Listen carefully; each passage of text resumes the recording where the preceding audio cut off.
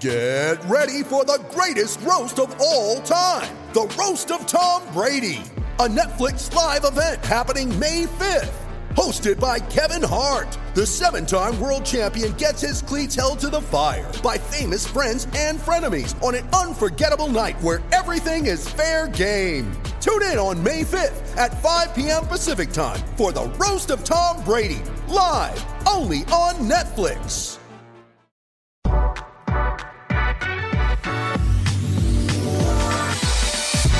All right, welcome back into the Nick Bob podcast. And, you know, I've been hammering the Nebraska football content lately. And so I'm going to put some football chatter aside for today and talk some Creighton basketball. That's kind of what's on tap for today's pod. But if you've missed any of my Nebraska football podcasts, they're all on the podcast feed. And I've hit on a bunch of stuff. Like, I've hit on, I have some thoughts on Trev Alberts and Scott Frost and kind of the mystery metrics for Frost and his hot seat season and how to get his original contract reinstated and all that is layered into that. I have my 3 most important Husker football players that don't get talked about enough. I ranked Nebraska's schedule next year from the easiest opponent to the hardest opponent. I discussed the ESPN college football quarterback tier rankings for how they see Nebraska's quarterback situation compared to Adrian Martinez. I've unpacked some juicy anonymous Big Ten opposing coaches quote on Nebraska football. Bo Ruud joined me to discuss a whole bunch of things with Nebraska next year. I wrote down my 5 most important transfers next year for Nebraska. Like on and on and on and on. All that stuff, all of it. And more. I didn't even necessarily touch on everything I've hit on over the last month or so. All that is on the podcast feed. So if you have missed any of it, you need to go check it out. Just go to the podcast feed. While you're there, make sure you subscribe to the podcast. Leave it a 5-star rating and a review while you're doing your thing. But so if you missed any of it, go check it out. But today we are veering out of the Nebraska football lane and we are going into the Creighton basketball lane. So let's get into it. I do feel like with Creighton, I feel like I got to pace myself with Creighton talk and Kool-Aid chugging and all that stuff. Like, we still got a long ways to go before next season. But, man, for Creighton to have the season that it had and then be in the day and age of transfers and players moving left and right and not a lot of continuity with rosters, to not lose anyone to the transfer portal is pretty amazing. It really is. And then on top of all of that, to pick up one of the best transfers to hit the portal, who fits you perfectly, and happens to be from Nebraska, talking about Baylor Shireman, wow. Plus, Creighton picked up another transfer who fits a need and has power conference experience in Francisco Farabella. It's amazing. This offseason basically couldn't have gone better for Creighton. Like when I was put down the headset in Fort Worth after Creighton lost to Kansas in the second round of the NCAA tournament, certainly everybody felt like, boy, next season could be pretty special. But you never know what happens with roster movement, transfers, whatever, right? To me, from that moment till now, things could not have gone better for Creighton in terms of retaining everybody and who they've picked up and added to the roster. I mean, Creighton brings back all their core guys, excluding, obviously, Ryan Hawkins and Alex O'Connell, who graduated. But they bring back all their core dudes, all of them. Kalkbrenner, Kaluma, Trey Alexander, Ryan Nembhard, Roddy, Sharif Mitchell, all back. And then you add to it 2 guys who fit the system perfectly and fit a need as well. Baylor Shireman and Francisco Farabello, not to mention, obviously, Jason Green, Ben Schotzelberg, the kid from California, the guard. Like, just, it's amazing. It's absolutely amazing how everything has kind of transpired for the Creighton Blue Jays throughout the course of the last couple of months in this offseason.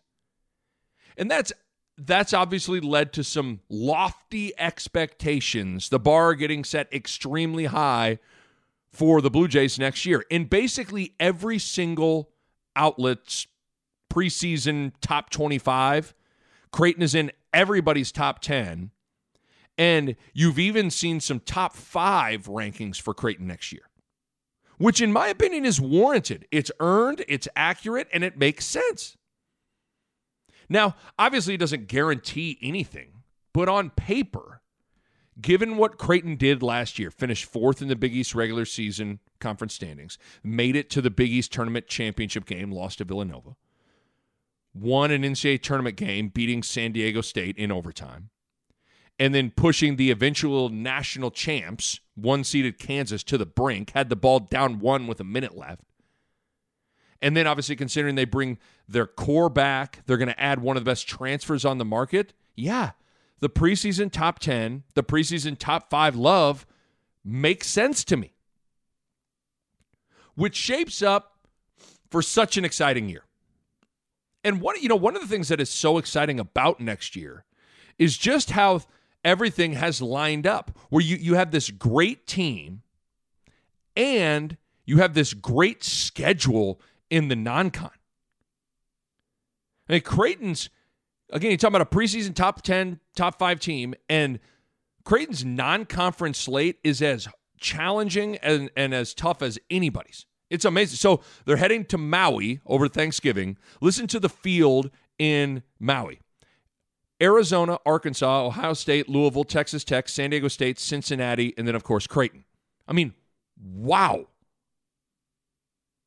And then on top of that, Creighton plays at Texas, Big East, Big 12 showdown. Play Arizona State and BYU on a neutral site in Vegas. They're going to play Nebraska at home. They're probably going to have another Big Ten opponent in the Gavitt games. And then who knows how the rest of the non-con roster gets filled out, or non-con schedule gets filled out. But that's a really, really challenging non-conference slate. They're going to be challenged in a major way, but with the team they have, they're going to be more than up for that challenge. And here's the thing that's exciting about it. You answer the bell in the non-con. I mean, Creighton goes out and performs well in this non-con. You're really putting yourself in position for an extremely high seed. And I know we're already getting to March next year and Selection Sunday, all that stuff, but like with the team that Creighton has, where they're going to be viewed initially, who the non-conference schedule. I mean, they go perform well, you're in line for a 1 or a 2 seed. That's pretty exciting stuff. But even in the midst of all the Kool-Aid chugging and all the excitement, Creighton does have some questions heading into next year. Obviously, I could write down more than 4, but I sat down and I wrote down, okay, what are the 4 biggest questions for Creighton right now heading into next season? So here we go, 4 biggest questions. Again, there's more than 4, but 4 biggest questions, even for a team that on paper is loaded and it's totally legit for them to be a preseason top 10 team. 4 biggest questions. Number 1, handling expectations. I've talked about this a ton already, but it's still one of the biggest burning questions because it is an enormous shift from last year to this year in that regard. How will Creighton handle the target on their back? How will Creighton handle being the hunted after being the hunter? They are going to get pretty much everybody's best shot. And I've always talked about this. It's one thing to do something when nobody expects you to do it. It's totally different to do something when everyone expects you to do it. Last year, nobody expected very much from Creighton at all. They didn't even know what to expect. I mean, again, it was a roster full of freshmen and a Division II transfer. No expectations. This year, completely different. And I've used this example, but even looking at last year, if Creighton struggles and barely beats the Cream Puffs on their non-con schedule like they did last year, the narrative and the discussion surrounding the team after those games is completely different this year compared to last year. If Creighton has to grind to beat SIU Edwardsville, have a last-second shot to beat Southern Illinois, has to grind to beat Kennesaw State at home, has to grind to beat Arkansas Pine Bluff at home, if that happens with this team this year, they're going to drop in the rankings and people will question what's wrong with them. I think the Creighton team 2 years ago dealt with this dynamic a little bit. Remember, after Creighton won the Big East regular season crown, they brought pretty much everyone back except Tyson Alexander, but they brought Zagorowski back, Mitch Ballock back. They brought Damian Jefferson, Christian Bissop, Denzel Mahoney. Winning wasn't enough for that group the next year. It was how they won that also mattered. So this Creighton team will deal with that now. Extremely different dynamic. Handling expectations, handling the big target on their back. Totally different deal for them. They're not going to creep up and catch anybody by surprise. Like when last year when Creighton hammered Nova, remember when Creighton hammered Nova by 20 in December? I'm not saying Villanova looked past Creighton necessarily, but whoever's coming to Creighton in this December, they're going to be locked in fully.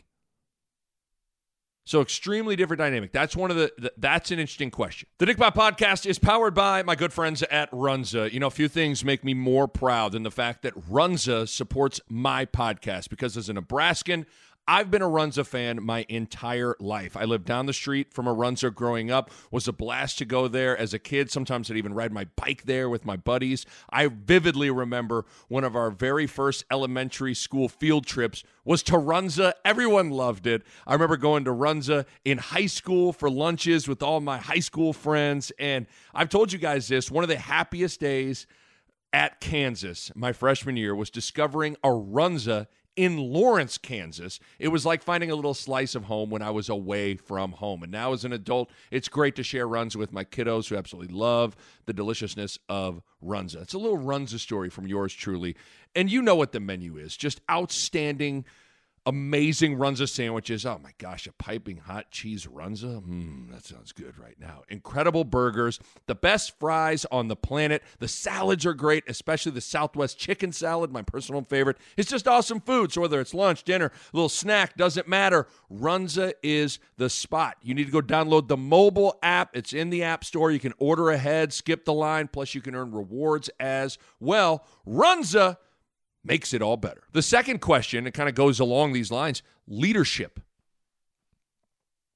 I could argue that Ryan Hawkins' void will be felt on the intangible leadership side of things just as much as the on-court production side of things, which is saying a lot because Ryan Hawkins, in my opinion, probably should have been a first-team all-conference guy. I mean, he was really good last year. But Ryan Hawkins was the unquestioned leader of the team. Greg McDermott raved about him. You go grab Greg McDermott and ask him to talk about Ryan Hawkins' leadership. That guy will light up and basically just straight up tell you, no way Creighton has the season they had last year without that guy. And, you know, if you've ever watched huddles in games or a practice or any sort of interaction between the team, Ryan Hawkins was the guy. He was the guy talking to everybody individually, collectively. The young guys leaned on Hawkins big time. And on top of even the vocal leadership, he was also an everyday guy, meaning every single day at practice he brought it. Every day. The focus, the energy, the talk, the positivity, all of that stuff. Which brings other guys up on days that they are dragging. That's why it's important. Like, energy is a skill, and consistency is a skill. Because certain guys just aren't built like that, but you got to have certain guys in your locker room that can lift up those dudes. And so all of a sudden, that voice, that presence, that daily, everyday guy is gone. Who steps up in that spot? And with all these expectations on the team, to me, it matters even more. And the hard part is, you know, you look at a lot of the guys on the team and their personalities. You know, Ryan Nembhard's kind of a quieter guy. He's not the most vocal guy in the world, a little more quiet.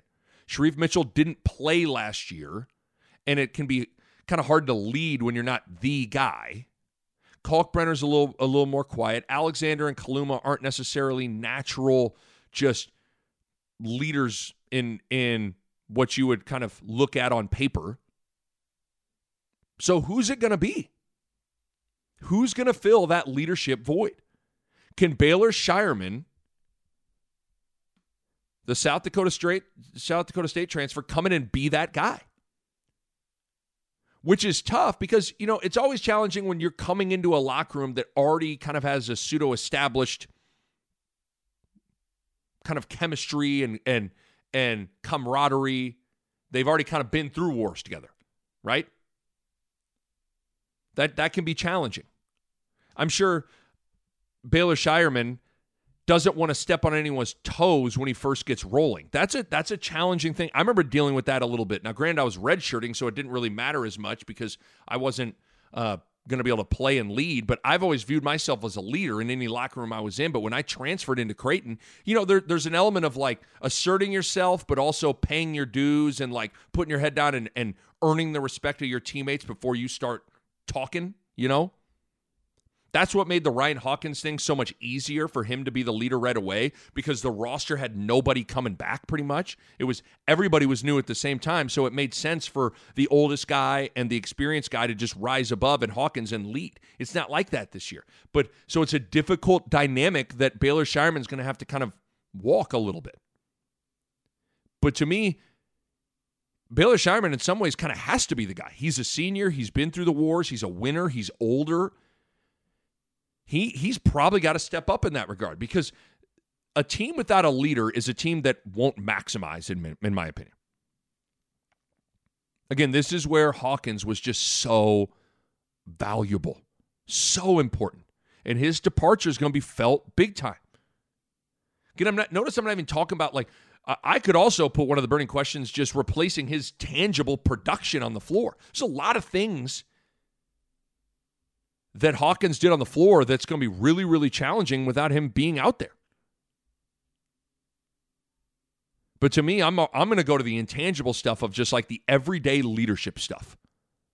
That leadership department is something I'm going to be watching closely. And what's challenging for the coaching staff is like, that's something that has to organically happen. You can't just, Coach McDermott can't walk in the locker room and say, guys, here, real quick, just want to tell everybody, this is, okay, Baylor Scheierman, you are officially the leader, okay? Everybody understand that? So Baylor Scheierman, you're the leader, lead. Like, it doesn't work like that. It's got to organically happen.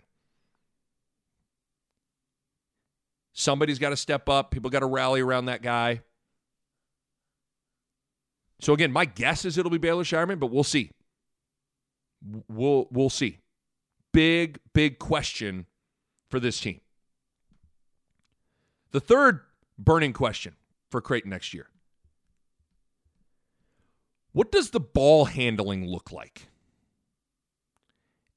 And let me unpack that, because I'm not necessarily in terms of turnovers, although that could be a burning question and a key given how much Creighton turned the ball over last year. But I'm more speaking, when I talk about the ball handling, I'm speaking from the standpoint of a lot of mouths to feed, one ball. A lot of guys need, deserve, want the ball. There's one ball. Can this Creighton team buy into this mantra that I kind of wrote down? Share, sacrifice, trust. Share, sacrifice, trust. For this team, with so many weapons, can they share the ball? Can they all sacrifice a little bit? And can you trust that everyone is unselfish and the ball is going to find you? If this team, if they do all that, they're going to be able to maximize as a group. Let me kind of unpack this a little bit more. Think about this for a second. Ryan Nembhard was the primary ball handler when he was on the floor. He was top 5 in the Big East in minutes before he got hurt. He was on the floor all the time, had the ball in his hands the whole game. He is the most natural point guard on this roster. Can Nembhard learn to do more with maybe having the ball a little less. Trey Alexander, if you think about it, in a lot of ways, Trey Alexander was unlocked and went up a level when he took over at that point guard spot and had the ball in his hands a lot. Once Nembhard got injured, Trey Alexander stepped in. All of a sudden, he was the point guard. He went up a level, and all of a sudden, he became this budding superstar to the tune of, like, when the game was on the line against San Diego State in overtime, it was Trey Alexander getting busy, getting an and one, making a play.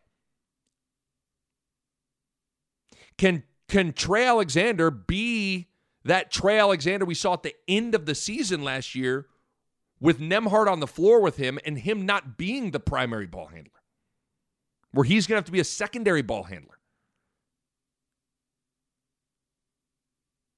You think about Baylor Scheierman. Baylor Scheierman needs the ball.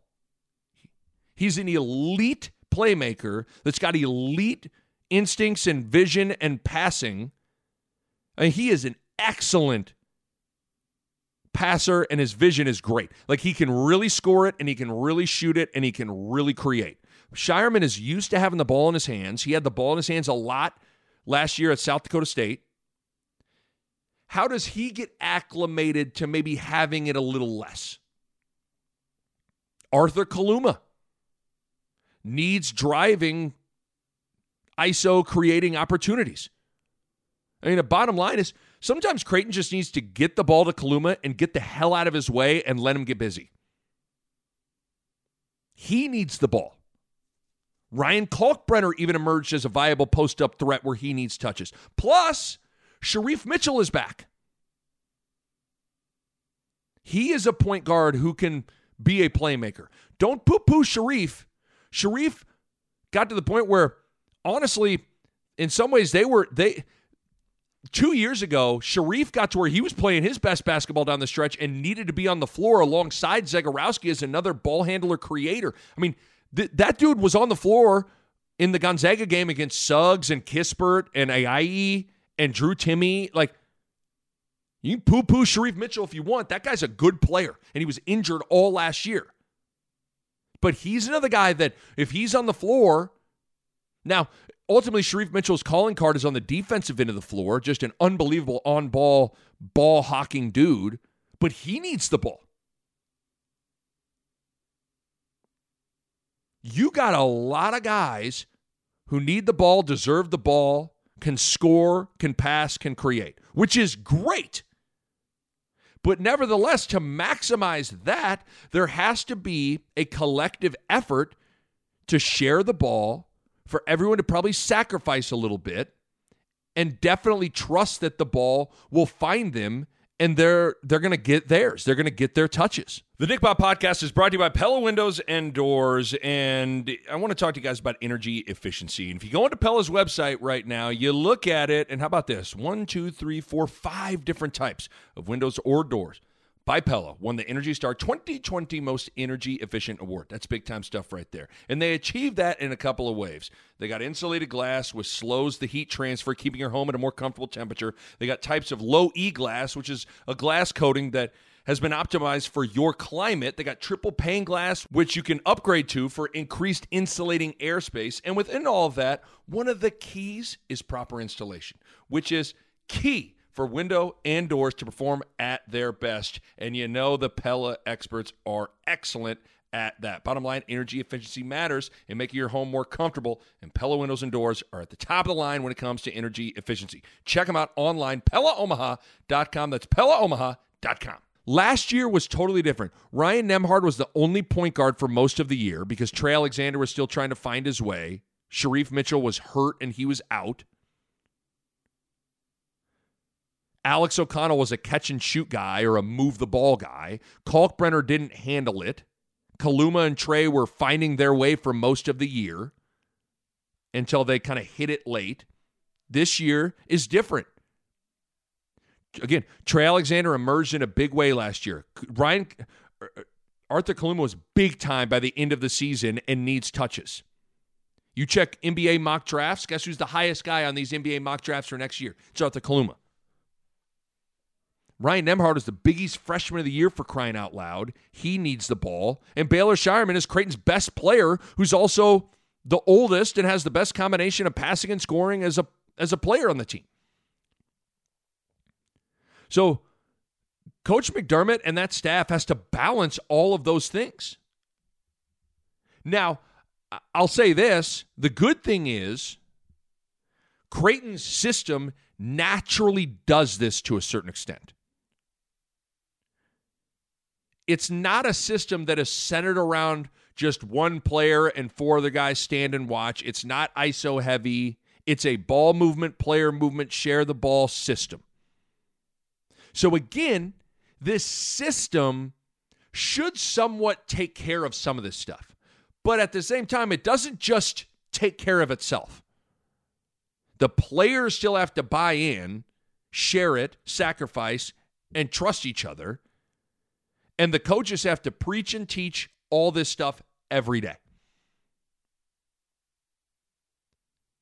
And with the players buying in thing, I want to stick with that for a second. I have absolutely no reason to believe otherwise, but Pat Riley has a saying in basketball called the disease of me. Meaning, when a team or a player tastes success, do they succumb to the disease of me and get consumed with thinking about themselves and I need the ball, I want more shots, I should be this, I should be that, me. More touches, more points, more notoriety, more shine. I don't think any of the guys on Creighton's roster have any of that. So this could be me, borrowing trouble and creating something. But you just hope that Baylor Shireman isn't coming to Creighton thinking, man, I'm coming here, I'm going to ball out, I'm going to get mine, I'm going to get to the league. Period. You hope Trey Alexander isn't thinking, man, I was a star at the end of the year. I was the guy in the NCAA tournament. Me. The offense should center around me. I need the ball more. I'm about to show everyone what I can do and who the best player is. You hope Arthur Kaluma isn't thinking NBA. I need to show everyone that I'm an NBA guy. I need points and shots, period. Ryan Nembhard, same thing, on and on and on and on and on. Again, I don't think this will be the case. But that disease of me thing is real, and it has derailed a lot of teams and a lot of players. I think it's different because last year, I think it was when you're a freshman and you're walking into a situation, I think all those guys didn't know what to expect. They kind of just put their head down, went to work, didn't necessarily think about anything other than just doing what the coaches told them to do. This year, it's different. So there's just a lot to balance with all of this talent, both from the coach's standpoint and from the player's standpoint as well. Lots of unselfishness has to permeate. Lots of sacrifice and trust has to be overflowing. And they all have to buy into the idea that team success breeds individual success. The way they get what they all want individually is by winning big collectively. Period. Certainly something that I'm going to be monitoring closely and how all that looks. Last burning question. 3-point shooting, oddly enough, still remains a question for me. And I know that sounds and feels weird because of how Creighton has been branded and what they've done over the last 10, 20 years, where they've been known as kind of the 3-point shooting program. I mean, again, their mantra is let it fly. Now, that is kind of a play on words of Blue Jays and flying down the floor and playing fast, but a lot of it is let it fly, meaning like let it fly from three. They're usually a great 3-point shooting team with great shooters, and the 3-ball is a huge part of their offense. And while it still is a big part of the offense and the system, this group didn't shoot it great last year. The core group last year, they ranked 305th in the country in three-point percentage. And Creighton loses their two best three-point shooters, both in makes and percentage, in Ryan Hawkins and Alex O'Connell. Think about that now. This team they ranked 305th in the country in three-point percentage, and they're losing their two best three-point shooters. So a pretty bad three-point shooting team losing their top two shooters is a little concerning. The returning core of Kaluma, Nembhard, and Trey Alexander didn't shoot it great from three. Now, I think they're all capable, and I think they're better shooters than their percentage would indicate. But at the same time, I've always been one of those guys, like, there does hit a point in your sample size where, you know, the whole Bill Parcells thing, you are what your record says you are. There does hit a point where you are the shooter your percentage says you are. But this is where the additions in the transfer portal could be enormous. Baylor Scheierman and Francisco Farabello can both shoot it.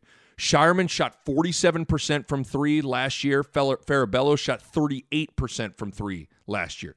So those two guys are going to be relied on heavily to make shots and spread the floor. But nevertheless, the three-point shot is the way Creighton attacks on offense. The three ball is a big, big part of their identity. So three-point shooting is another question for me heading into next season. Got to find some guys that can make some shots. Absolutely has to happen. So despite all those very real questions, I couldn't be more excited to watch this team play next year. Again, I think, here's the thing. I think they're going to figure all those things out that I threw out there. I think they're going to figure out the leadership thing. I think they're going to be able to manage the expectations. I think they're going to be able to, I think the system and the way a lot of those guys are built in the locker room, they're going to be able to share, sacrifice, and trust each other and figure out where everybody can eat at the table. And I don't think they're going to be a great three-point shooting team, but I think they'll figure that element out of it. But nevertheless, they do have to figure all those things out. I mean, again, I'm thinking they will, but they got to figure all that stuff out. But man, you look at Nembhard, Trey Alexander, Arthur Kaluma, Baylor Scheierman, Ryan Kalkbrenner. That's a really, really good starting five. Hoop season can't get here fast enough, man. But in the meantime, Creighton does have some work to do. And my guess is there's balls bouncing in that gym as we speak, working towards a potentially magical season in Omaha. A Huda Media Production.